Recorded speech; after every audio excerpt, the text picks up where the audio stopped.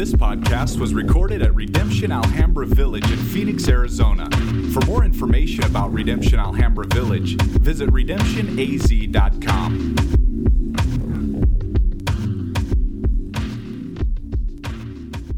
One of the things that is an interesting part of our culture is the more kids that you have, which I have 5, but the more kids that you have, the more people start feeling sorry for you, you know. I've noticed that they start with 1 and they're like, oh, it's so exciting. And then 2, they're kind of like, did you guys mean to do that? Or, what? Then 3, they're kind of making comments about how your life is going to change. 4, they just feel depressed for you. 5, they're just kind of like, I don't know if you know what you're doing. How are you going to handle all of this? And then as it goes up from there, I'm sure they're just basically telling you to give up on life. So when you have that, the more comments, and the comments don't even make sense. Now listen, I walk into a grocery store and they see that I have 5 kids and they immediately make comments or they say something like, oh, bless your heart, or man, you're a busy guy. And they say it to me right in front of my kids. That's the part that bothers me the most, is every time somebody says that right in front of my kids, I immediately think of my upbringing. If you didn't know, I was involved like it was something I chose to be a part of. I had a large family, and my mom and dad, we had 6 boys, and I remember them getting comments, and me standing right there like, hey, listen, can we talk about me like I'm not some big burden, right?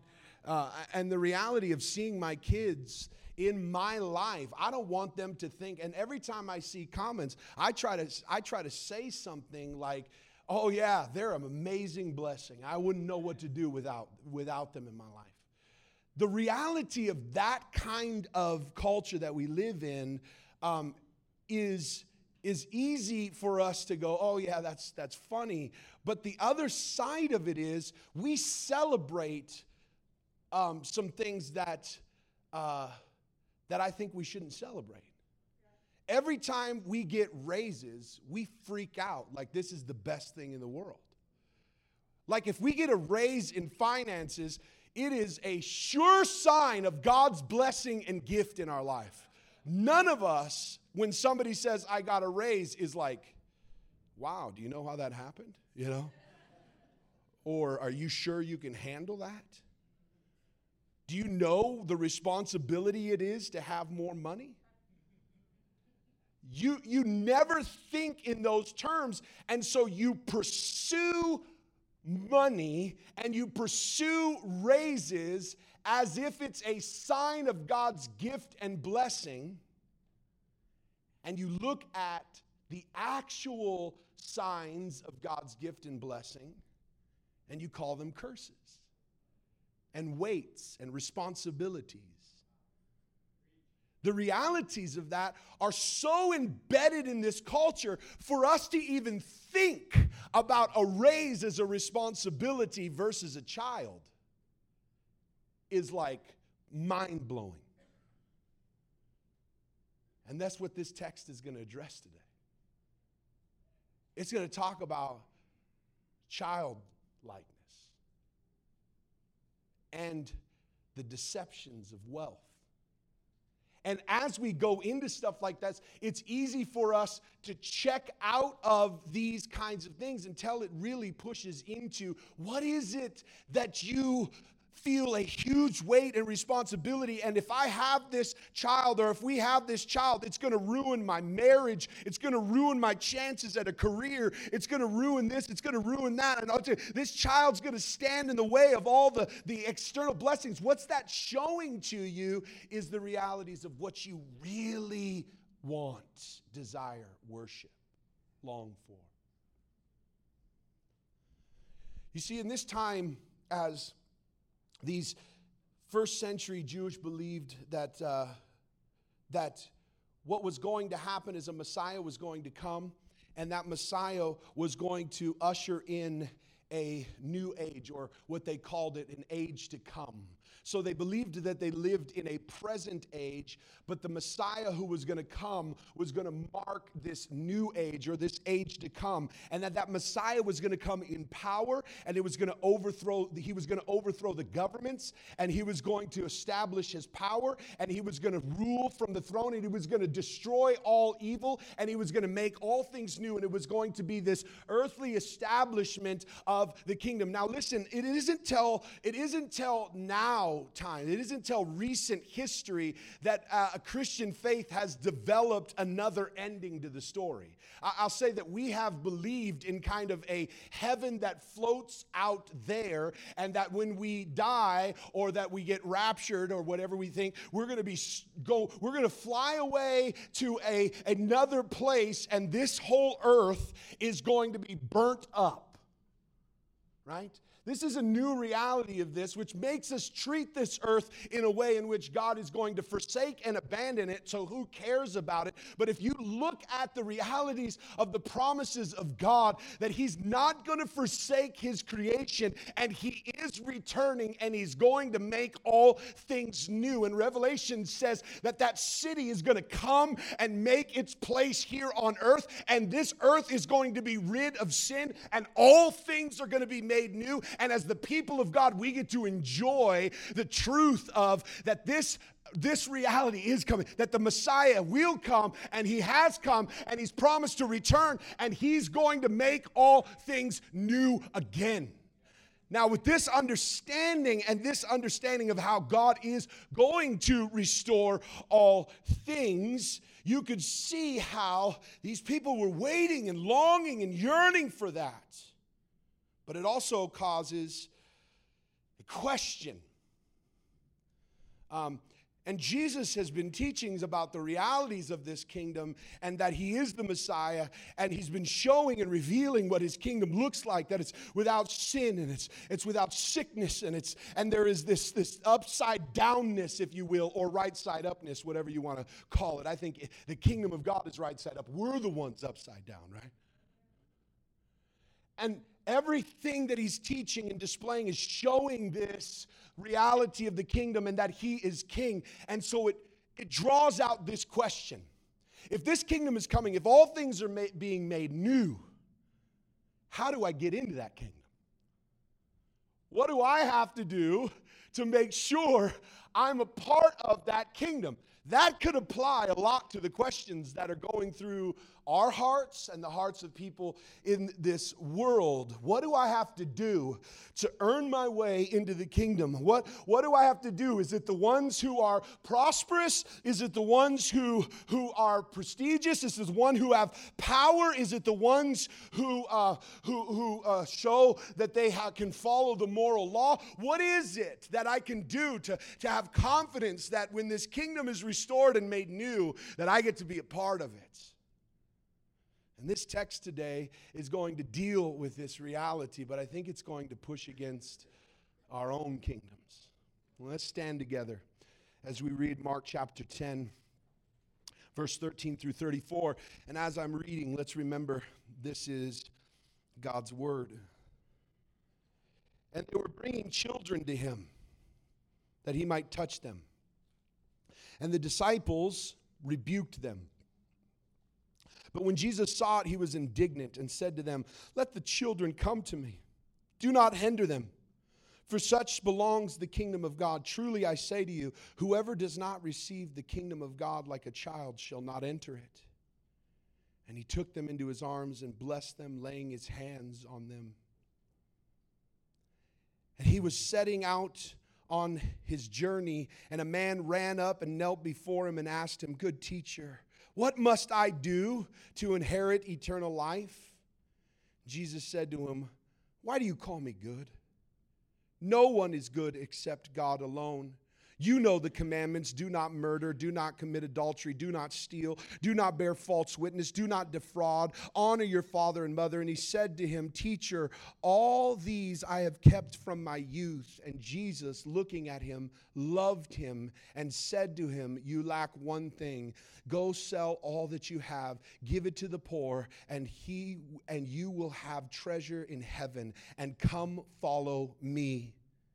disheartened by the saying, he went away sorrowful, and because he had great possessions. And Jesus looked around and said to his disciples, how difficult it will be for those who have wealth to enter the kingdom of God. And the disciples were amazed at his words, but Jesus said to them again, children, how difficult it is to enter the kingdom of God. It is easier for a camel to go through the eye of a needle than for a rich person to enter the kingdom of God. And they were exceedingly astonished and said to him, then who can be saved? Jesus looked at them and said, with man it is impossible, but not with God. For all things are possible with God. Peter began to say to him, see, we left everything we had and followed you. And Jesus said, truly I say to you, there is no one who has left houses or brothers or sisters or mothers or fathers or children or lands for the sake of the gospel who will not receive 100-fold now in this time houses and brothers and sisters and mothers and children and land with persecutions. And in the age to come, eternal life. But many who are first will be last, and the last first. And they were on the road going up to Jerusalem, and Jesus was walking ahead of them, and they were amazed, and those who followed were afraid. And taking the 12 again, he began to tell them what was going to happen to him, saying, see, we are going up to Jerusalem, and the Son of Man will be delivered, and other chief priests and scribes, and they will condemn him to death and deliver him over to the Gentiles, and they will mock him and spit on him and flog him and kill him, and after 3 days he will rise. This is the word of the Lord. You may be seated.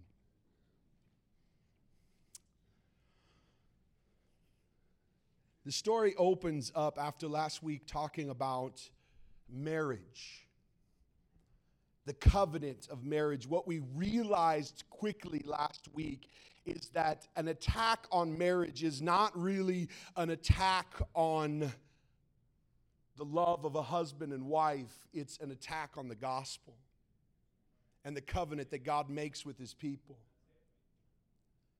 And the realities that we're going to see today is that as these children, and I want to make sure you understand that this word for children is word infant. It actually means someone like younger than one who is still helplessly dependent upon their parents.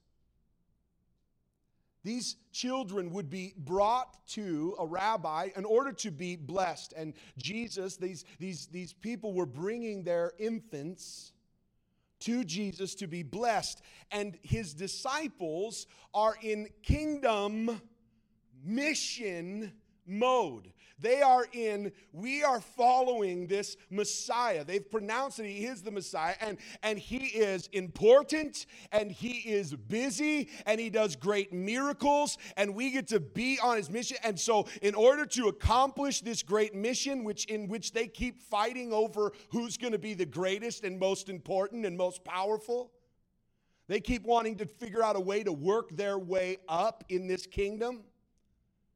And so in order to put their kind of team together, they're thinking, who's going to be the best for this team, for this kingdom? And on this mission mode, as Jesus is teaching, here comes infants. And you could just think in just kind of your own terms. But if you're putting a team together, you're not picking infants, you know? You're not picking babies. Why? They're helpless. They don't bring anything to the table, and they're completely dependent. So they're going, look, Jesus loves you kind of deal, but he doesn't have time for you. And Jesus gets indignant. This word indignant is not just a happy word. I mean, this word indignant carries with it a feeling of strong displeasure. I mean, he was mad, irritated, heated. Jesus is angry.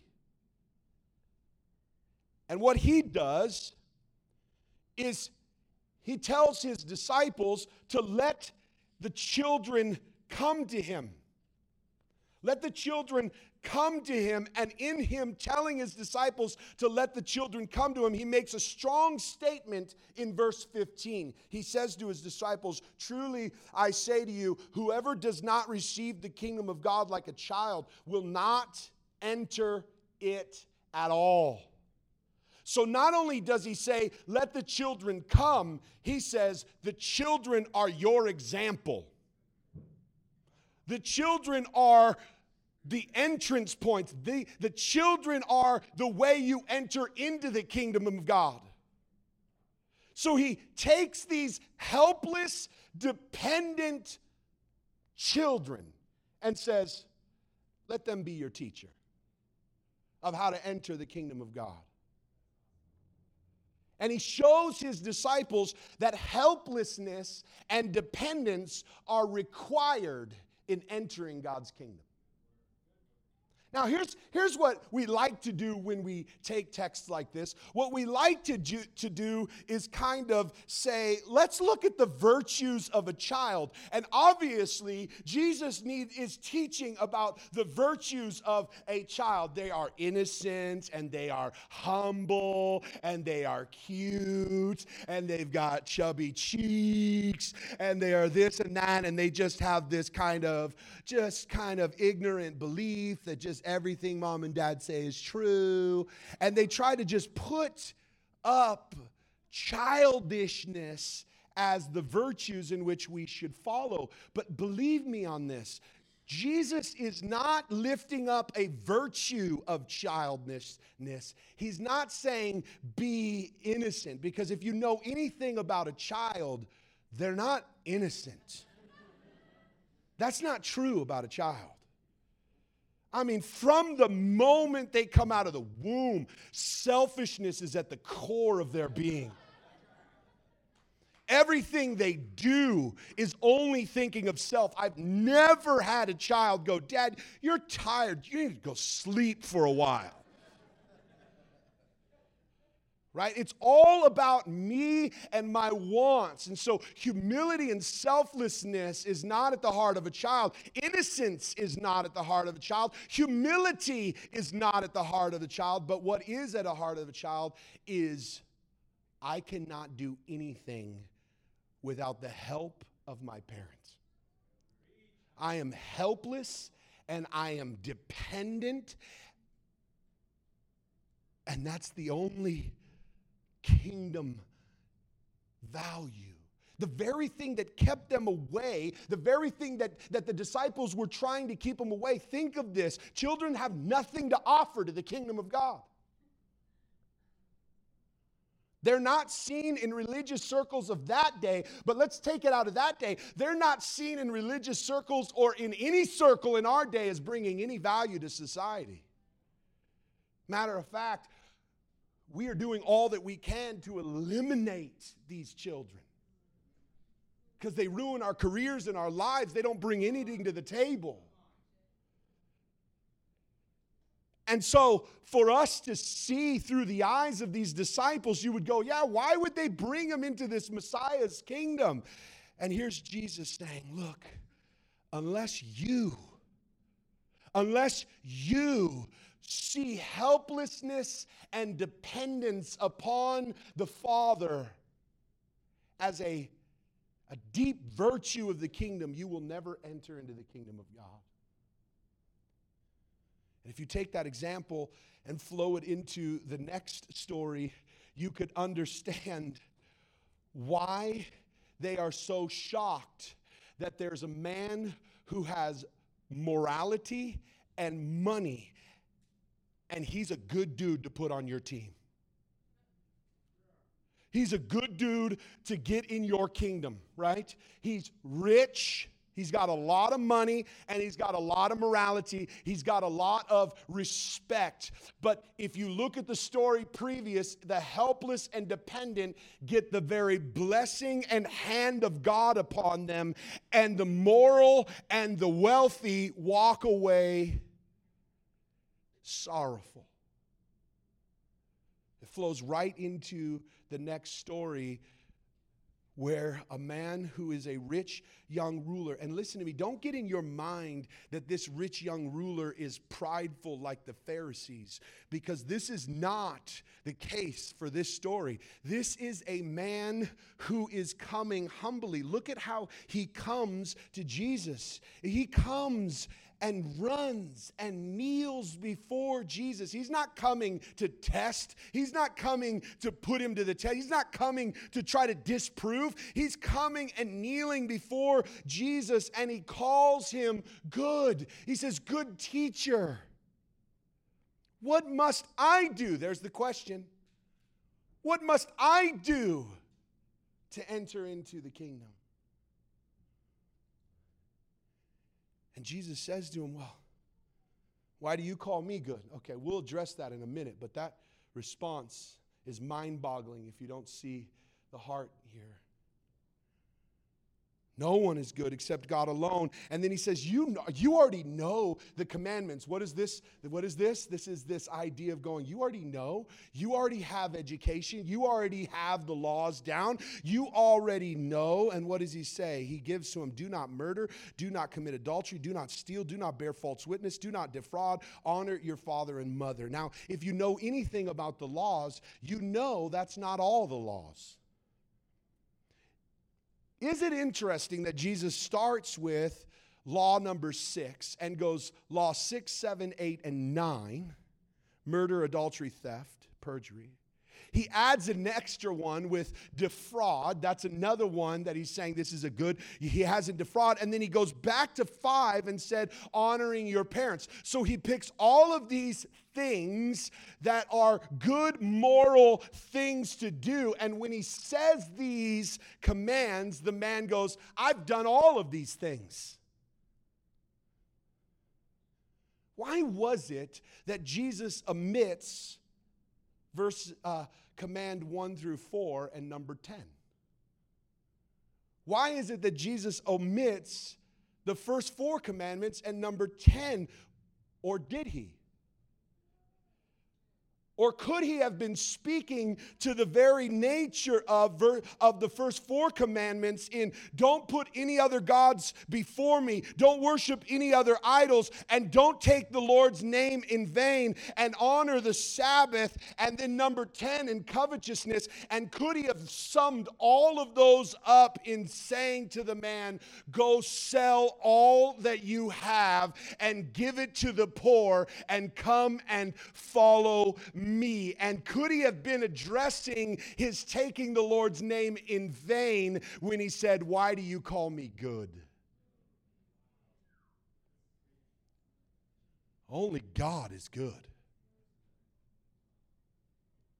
The reality is he called him good moral teacher, but he didn't see him as God. So calling Jesus a good moral teacher was taking God's name in vain. And the realities of him saying that and confronting that hits the road even more when he says, why don't you go sell all of your possessions and give it to the poor and come and follow me? Because he's speaking to the very heart of a covetousness person who pursues after money, who dishonors the Sabbath by working, and worshiping other gods by worshiping money. You can't serve God and money. Could he be calling him to the idolatry of his heart that is outflowing in his riches, but is making everybody else want to be him, even his disciples? And you look at this and you realize Jesus is speaking this to this rich young ruler, and verse 21 shows us the heart in which Jesus says it. He says it to him in verse 21. He speaks to this man in love. He said this to him, loving him. This is not a confrontation. This is not a, look at, you're worshiping other idols. This is a heart of love exposing the heart of a man who's worshiping other gods. And inside of that, the Bible says the man walks away sorrowful. Why? because he had a lot of possessions. Jesus takes this opportunity to go aside with his disciples and begin to teach them about the entrance into the kingdom of God and how difficult it is for someone to enter into the kingdom of God that has lots of wealth.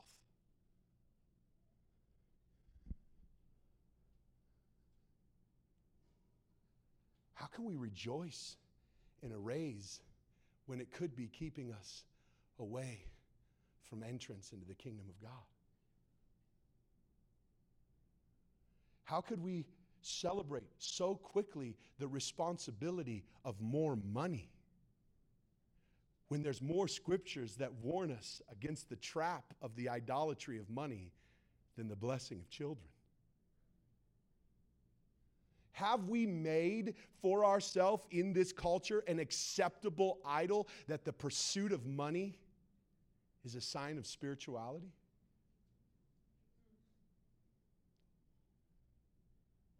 And Jesus teaches his disciples and calls them children. Look at what he says to them. This is an amazing thing. After he shows them earlier how you enter the kingdom of God, he calls his own disciples children. Don't skip over this. Children, he says to them. And it's difficult to enter the kingdom of God when you have, it's more difficult to enter into the kingdom than for a camel to go through the eye of a needle. And here's the reason why, church. Wealth is a deceptive comfort. It's a deceptive comfort. And Scripture continues to prove this, but I want you to think about these things, because anything that offers you comfort, but it is deceptive, money is one of those things. Money provides for us false security. Money blinds us of our deepest needs, because if we have it, we think we have all that we need. If we don't have it, we don't think we have what we need.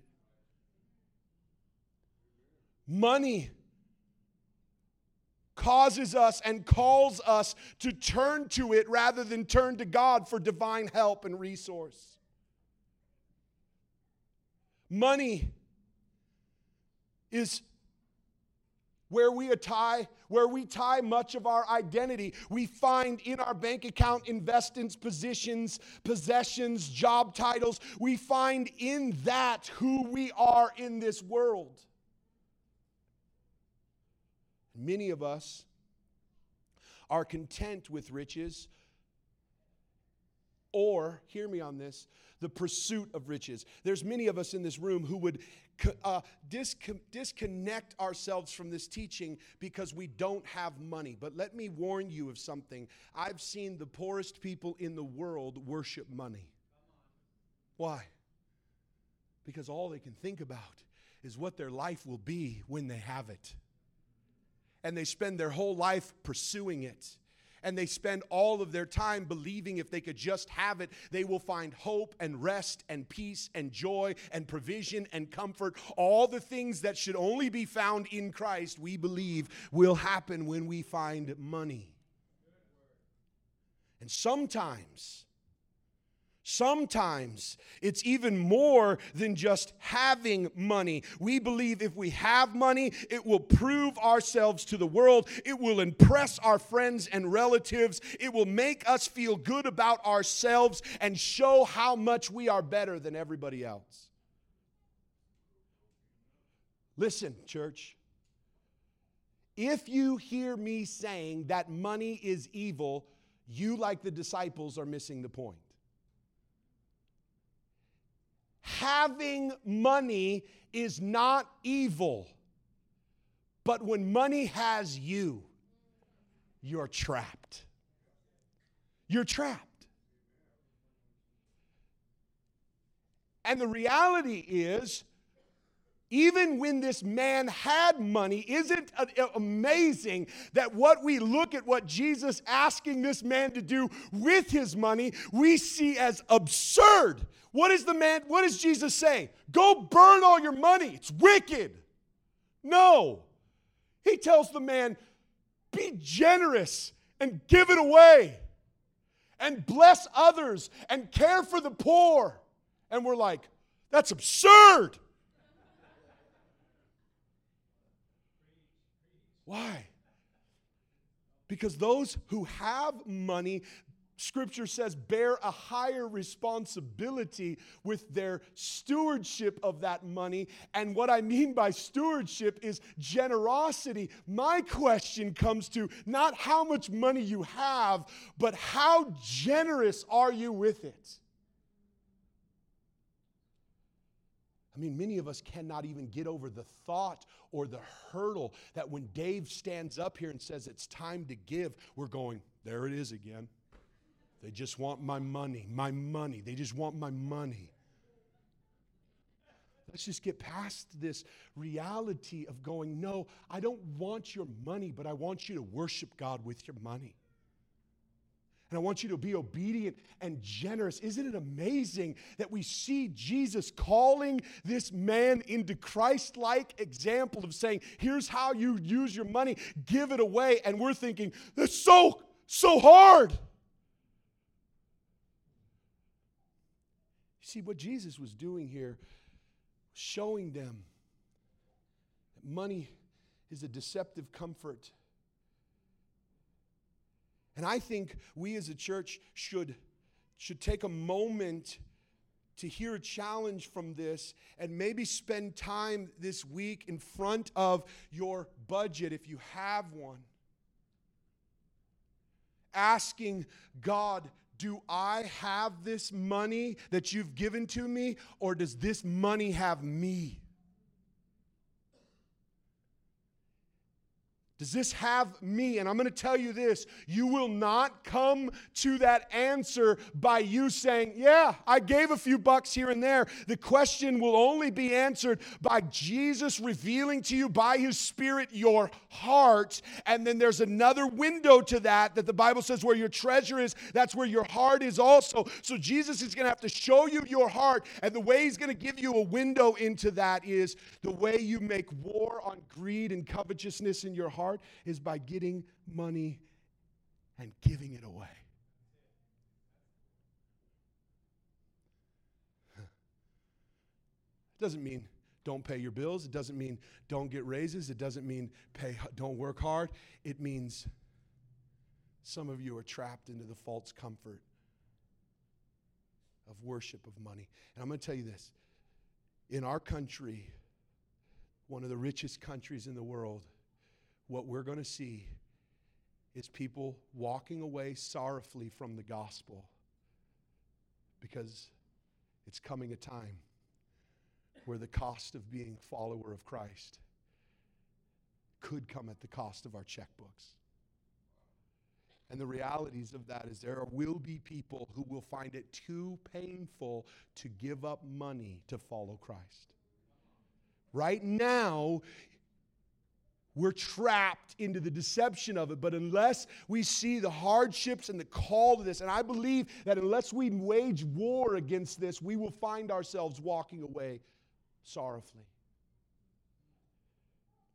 Notice this. After these two illustrations, the disciples respond how I believe many of us in this room could and probably are. They asked Jesus this question. Okay. A baby enters. A rich dude who's moral and respected walks away sorrowfully. It's hard for a rich man to enter into the kingdom of God. Who could be saved? They look at Jesus and go, who's going to ever be saved? How is this ever going to happen? They are so astonished. Isn't it amazing that verse 24 says the disciples were amazed? Wow, is basically what they're saying. Verse 26 says the disciples were astonished. What? Verse 28 says they're confused. Hold on a minute. Clarify this, please. Verse 32 says they're amazed and fearful. What is going to happen? How are we going to ever be saved? You see, this reality is the disciples are hearing this, and it's so foreign to everything they've thought and believed and walked in. Their mentality is, if this is true, nobody can be saved. And Jesus' answer is amazing. He says, With man, nothing is impossible. What with God, all things are possible. Isn't it amazing that what Jesus does is not point them to something they have to do to be saved, because what they saw is, it is impossible to save myself. And Jesus says, now you're asking the right question. Now you're on the right path. Now you understand your helplessness. Now you know you can't save yourself. And now I can show you where your hope lies. It is not in your works, in your finances, in your prestige, in your power, or your position. The only way you can be saved is if God does a powerful work. And isn't it amazing that he goes right from saying with God all things are possible to predicting his death, burial, and resurrection. And he looks at them and he says, listen, we're going to Jerusalem. I'm going to go to the cross. They're going to spit on me. They're going to beat me. They're going to bruise me. They're going to put me on a cross, but I'm going to rise again. Isn't it amazing that they're saying, how is it that somebody who's strong and powerful and a grown man, how is it that they could become like an infant and a little teeny baby? I can't do it. I can't even wrap my head around it. Dependent and helpless. Everything in me wants to take care of myself. How can I do this? And Jesus says, well, there is one who is fully independent and all good in and of himself and perfect in his community. And he left all of that and became a helpless, dependent little baby. Jesus didn't just ask them to be like a child. He became a child. Who is it that had all the riches in the world, who followed all the laws? Who is it that did everything morally right and followed every commandment and had all the possessions and wealth in the world? And 2 Corinthians 8:9 says, for you know the grace of our Lord Jesus Christ, that though he was rich, for your sake he became poor, so that in his poverty you might become rich. Who is it, the one that did all the things that were right, who really followed the moral law and really gave all of his riches away to the poor so that in him they could become rich? It's Jesus. His work on the cross. Oh, yes, church. It is impossible for you to save yourself. But with God, all things are possible. When you listen to a message like this, the realities of your own heart are confronted. Many of you sorrowfully walk away from following Jesus because it's too hard, because you're finding comfort in other things. And you're saying, why is this so hard? I really want this. Why couldn't Jesus just give me a bunch of things to do? Why do I have to be helpless and dependent upon his sovereignty and work? Why do I have to follow him and give him this helpless bit? Why do I have to find my identity in all who I am and who he is? Why can't he just say, do this and give a little bit here? I don't really want him. I just want a list of rules. And we are desperately disappointed when we find out that it wasn't until the place where the disciples goes, how is this possible, that Jesus says, now you've asked the right question. Unless God sent his son Jesus, made himself poor, that in him you would find riches, then your heart and your desires and everything in you is prone to self. When we ask the question, how do I enter the kingdom of God? Isn't it amazing that when we ask that question, many people would give answers like, well, how much do you pray? How much do you work? How much do you do this? How much do you do this? Where's your life? Well, let's judge your life based upon your works. And if you're a good enough person and you do enough religious works and you do enough things, then you enter the kingdom of God. And rarely, seldom do you hear people fully dependent upon God's grace to say, how do I know? How do I enter? How do I become a part of this kingdom? He's my Father. And if His work is not enough and His word is not true, I have no hope. And the realities of this push into how we live our lives every day. It begs us to ask this question. Are you living as a kingdom citizen? Or are you distracted by the things in this world that offer you false comfort? The things of this world that are promising you life apart from God. The things that you hope in, the things that you desire. And every time Jesus confronts the very realities of your heart, instead of falling helplessly and dependently upon His work, you walk away sorrowfully saying, that's too hard to do. Matter of fact, it's not just too hard to do, it's impossible. Church, what is it? What is it that you really want? What is it that makes you anxious? What is it that really defines you? What is it that really drives your hopes and longings? Who is it? What is it?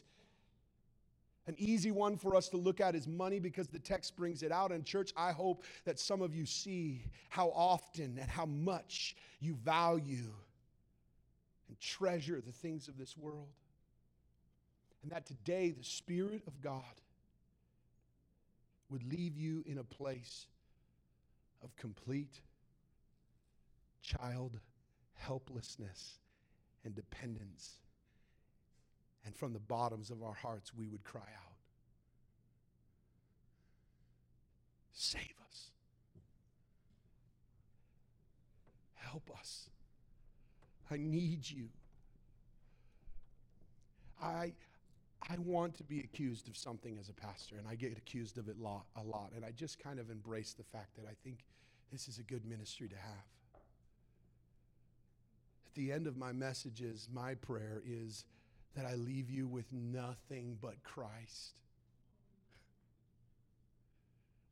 And something in us longs for more than that. But my prayer is that I leave you in a place of complete helplessness and longing and dependence for Jesus to work and do His work. Can we pray?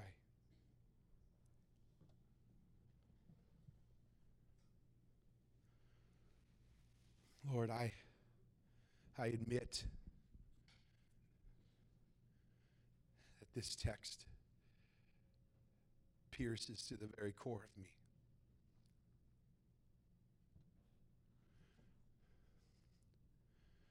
And as I've been studying, your Spirit has been meddling in my business.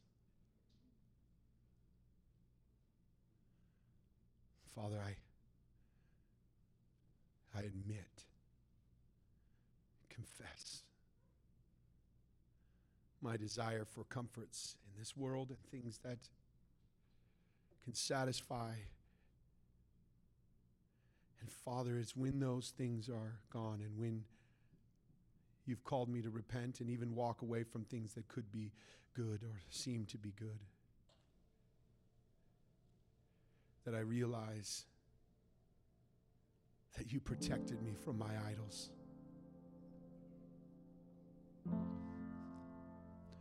God, I pray for my brothers and sisters in this room whose hearts long for the comforts of money, for finding their identity and hope in themselves, their position, their relationships, where they live, what they do. Father, our hearts are idol factories. We are continually making things to worship and to adore. But today I pray, Father, that your Spirit would start or continue to dig into the very depths of our hearts, that we would not be satisfied. And Lord, there's some in this room that you are calling by your Spirit to leave some very good things that have them trapped. And I pray that they would joyfully walk away from those things, seeking your blessing and guidance rather than sorrowfully walking away from you because you're not on board with their comforts. And so, Lord, I ask that you would work, that you would move by your Spirit. We need your help in here, God. These words will fall flat unless your Spirit goes to work. So right now I'm asking, God, that you would go to the deepest recesses of our hearts, that you would reveal the areas of us that are seeking other things, that it's not just we need this or we have to have this or we want this, and if we get this we'll be satisfied. What really is there is that through these things you're showing us that we're longing for and seeking after other things. God, I pray that as you've given us money, that we would see it as a means and a way to live in alignment with your kingdom, live faithful stewards, generously live with hearts of giving and taking care of others, that we would live as a people who steward money rather than are slaves to money. God, if there's any other idolatries in our hearts, which I know that there is, God, I pray that you would show us what it means to steward relationships, to live at work and do work without finding our identity. God, let us continually come before you and let your Spirit show us. Let us kneel down at your feet and let us know that your Spirit is at work, and that as we lay everything down before you, just as you told your disciples, that we're going to find all that we need in you, that even in this world you're going to bless us and care for us and walk with us even in the midst of persecution. And Lord, that all we find is in following you. And Lord, I pray that today we would hear, come and follow me. Depend on me. Follow me. Lord, as we come to this table, would you only let us be satisfied in the fact that as we partake of this bread and drink of this cup, we're remembering that you are the one who only perfectly did all things right, who had all the riches, has all the riches of this world, and left that, went into poverty, and that in you we became rich.